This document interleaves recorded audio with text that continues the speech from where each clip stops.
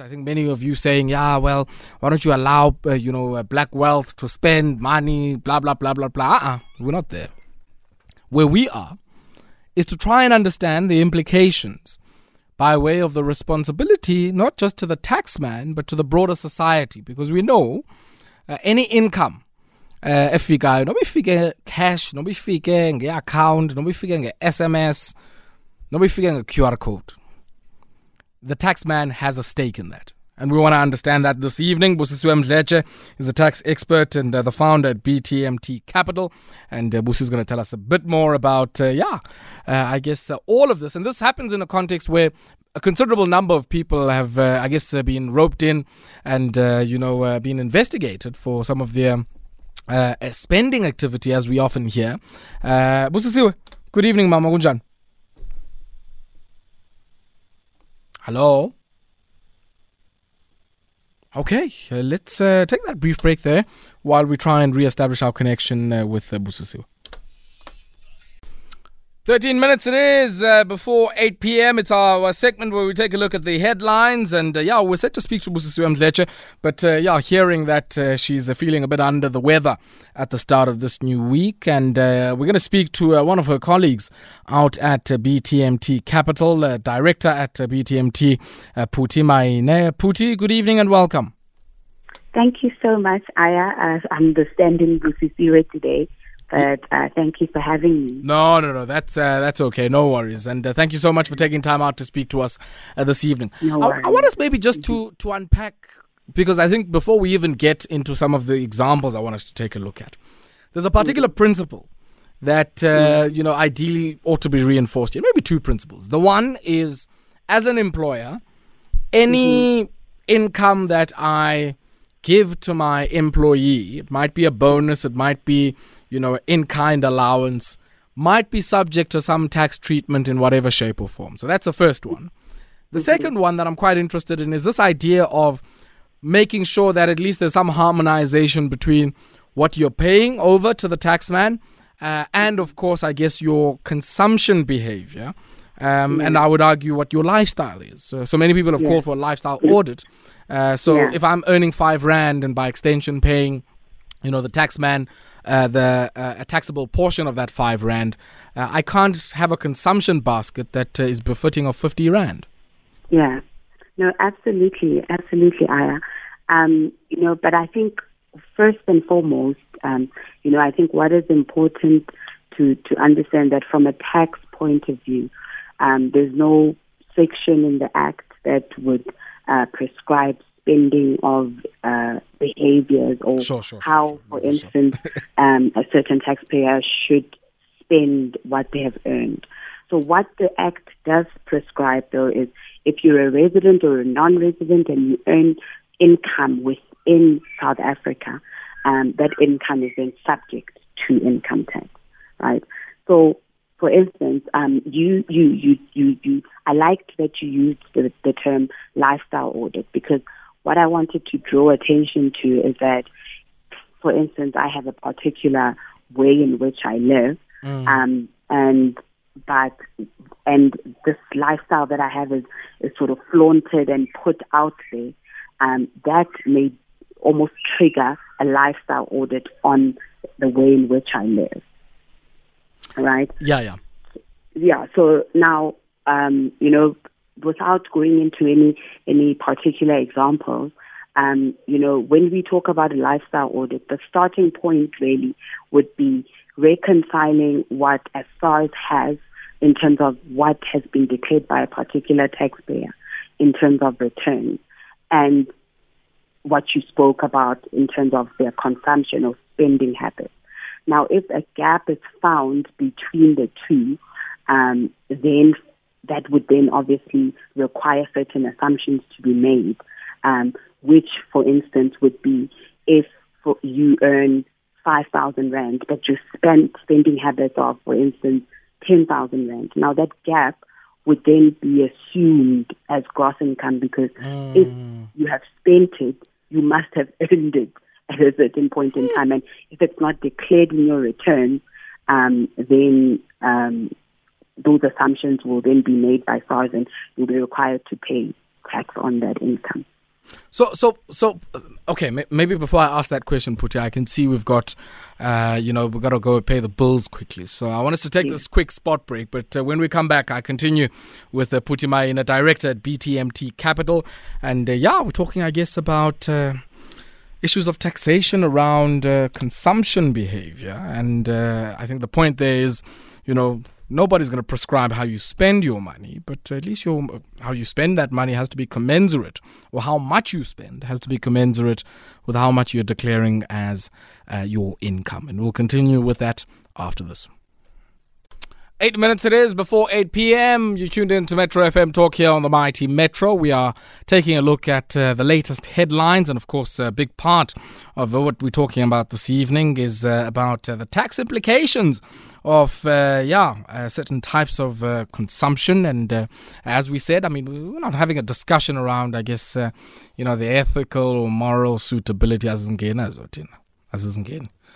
what we're interested in is, the divergence between what one might spend in income that the taxman assumes has been earned vis-a-vis, I guess, what they've declared to the self-same taxman. And Phuti Maine, Managing Director at Btmt Capital, is my guest. And Phuti, you were still, I guess, taking us through this idea that if you can spend it, the assumption by SARS is that you've earned it, and therefore your disclosed income and taxable income before the receiver of revenue should be commensurate with, whatever you might have spent based on, I guess, the assumption that you would have earned that. Talk to me about, I guess, the role of lifestyle audits in that, because one would think, with what we saw on the weekend, not just with what happened with Royal AM, and we'll come back to that because it has a pay-as-you-earn implication. But let's start off just with this one of, hundreds of thousands being spent, on bottles of liquor. And it just makes me think, if there's a sense at some point when these audits are undertaken that, you're spending X amount of money, you're quite conspicuous in how you spend it, people can see you. Then, of course, the implication is that you should maybe be giving us taxes beyond maybe what you're currently giving us. Talk to us about that. Absolutely. You're correct, Aya. In terms of, those extravagant type of spending habits, if, for instance, you are a taxpayer and, you, in terms of your tax compliance status. So when we talk about your tax compliance status, we refer to you've registered for all tax types, you declare your returns as you should. So income is fully declared and date, whatever tax status due has been paid. So if you are in that type of category, then your spending habits are almost in line with what the receiver has or SARS has on their book. But now the trick then becomes for a lot of individuals or even entities or business owners who would try to minimize their tax debt in terms of evading tax, and by then for declaring tax returns that are, or income on their tax returns that is almost a small fraction of what it is that they've actually earned. And now that gap in your spending and what you have declared will bring about that lifestyle audit. Now, once that lifestyle audit is triggered, the starting point truly would be, let us look at the tax compliance status of this person. What do the returns say? And you found that you've only declared 100,000 in terms of income earned. However, you're all over social media posting about how you're, spending, in excess of R1 million. Now, what happens is what I described to earlier when I said that all that spending will then be assumed to be gross income. And now on top of that, you will not be, because what happens is SARS has given you an opportunity to come and declare your returns, the first time around. Now, when it's in the setup of the lifestyle audit, they make assumptions and don't even allow you space to claim certain deductions that would have that you would have been entitled to. Now, you would then be, required to pay tax on all of that what you've spent over that entire year of assessment. And because there's possibilities of evading tax, then, certain penalties could be imposed, almost up to 200% of understatement penalties could be imposed as well. So it's quite a hefty price to pay,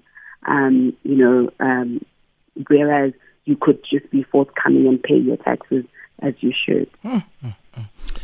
Now, the other thing I want us to maybe take a look at is what we saw as bonuses being paid at the tail end of a particular game, paid in cash. Yeah. Now, any allowance, any salary, or any gratuity, as people often say, that's extended to employees is subject to tax treatments depending on what it might be or the form that it might come in.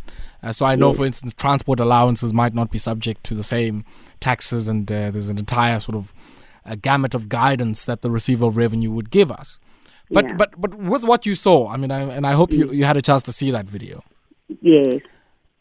I sat there thinking, pay as you earn UIF.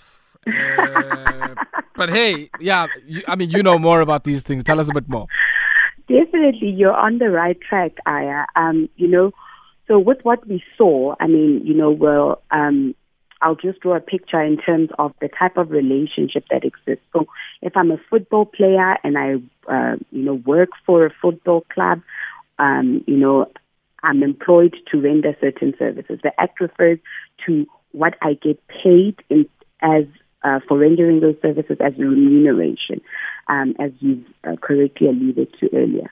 So now, the relationship that exists there is an employer-employee relationship. So the onus or the obligation on the employer is to withhold PAYE on any salaries, bonuses, whatever fringe benefits that are given to an employee for rendering the particular service. So if the employer, in this case...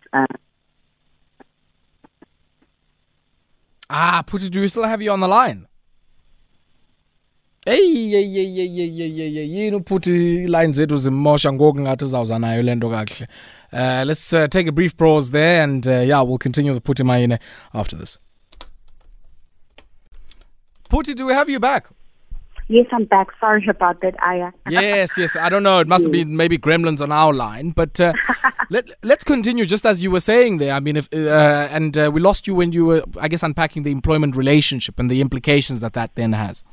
Yes, absolutely. So as I was saying, that, it's an employer-employee relationship, and the onus is really on the employer to withhold employees' tax in the form of PAYE and UIF, etc., on whatever remuneration is given to employees for services rendered. So the onus really is on the employer, which would be the owner of the football club, to prove that PAYE or employees' tax has been withheld. So, for instance, this happened on Saturday, the 2nd of October, which then means the expectation is that when the employees' tax returns, or EMT 201 as we call them, are submitted in November, this, whatever was earned or was paid to the employees, PAYE would have been withheld and paid over to SARS.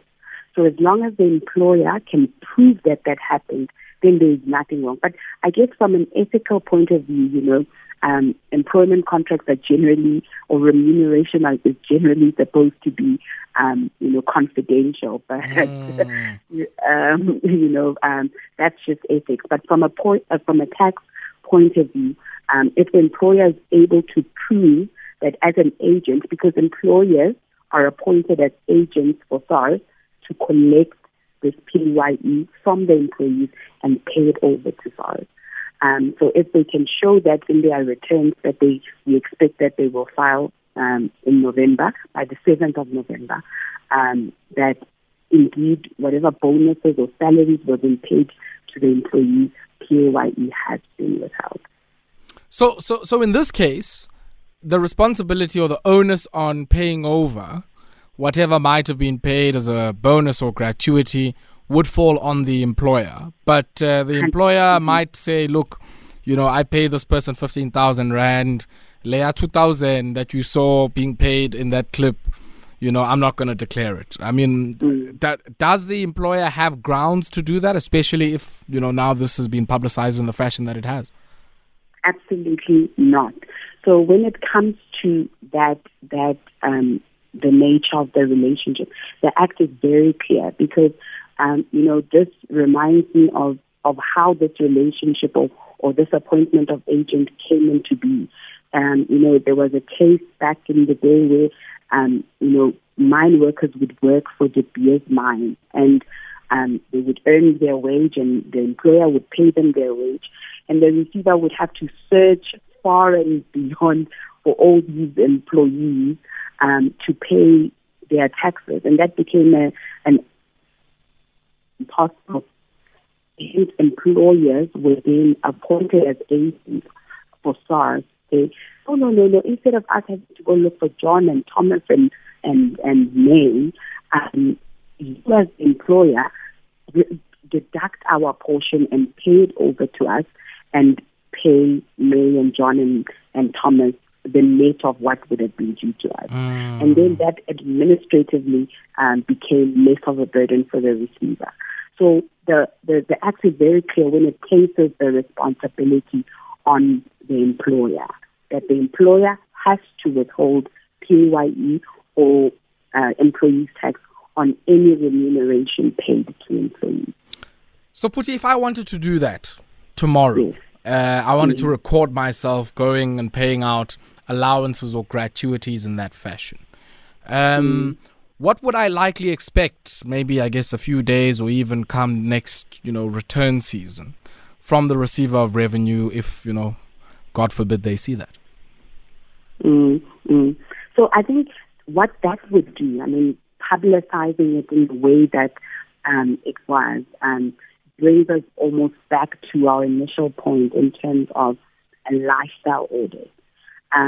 It may trigger a lifestyle audit in that,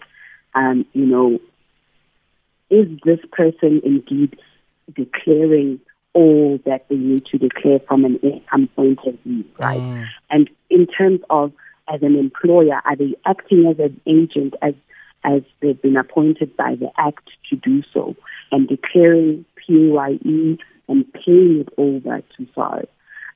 So it's in publicizing it or flaunting it, it almost causes SARS to zoom into you, and therefore, you need to then make sure that your tax affairs are in order if you're going to, take that route, or your personality, warrants you to take that route of being flamboyant in that way. Same. Then maybe let's come back just as we wrap up, I guess, to the first matter we were talking about. Similarly, if I'm gonna, really enjoy the spectacle and the very conspicuous display of how much I've spent at the bar, should I also have my tax affairs in order? Because we know, I guess, anybody could be picked on the shoulder to say, "Hey, Budi, we'd like to do a lifestyle audit." Exactly, and it's the publicizing and the putting it out there that may trigger the lifestyle audit. But even there's a hotline where people may choose to report anonymously a tip-off and say, "Oh no, Aya is living it up here and there. I'm not sure his tax affairs are in order." So it becomes imperative that, if your personality warrants you to be like that, make sure that all your tax affairs are in order. You've declared fully all the income that you've earned in that particular year of assessment and paid what is due to SARS. Yeah, okay. Budi, thank you. On that sobering note, thank you very much for taking time out to speak to us this evening. Okay, thank you so much, Aya, for having me. Awesome stuff. Phuti Maine is the managing director at Btmt Capital, helping us there with our headlines. Phamgoba ukholisa abahlali for all to see in a very conspicuous fashion. Okanye phamgoba udeka itafile bemnyama. Khangela kuqala ba aba bantu berhafu ingaba you're on a good footing with them first?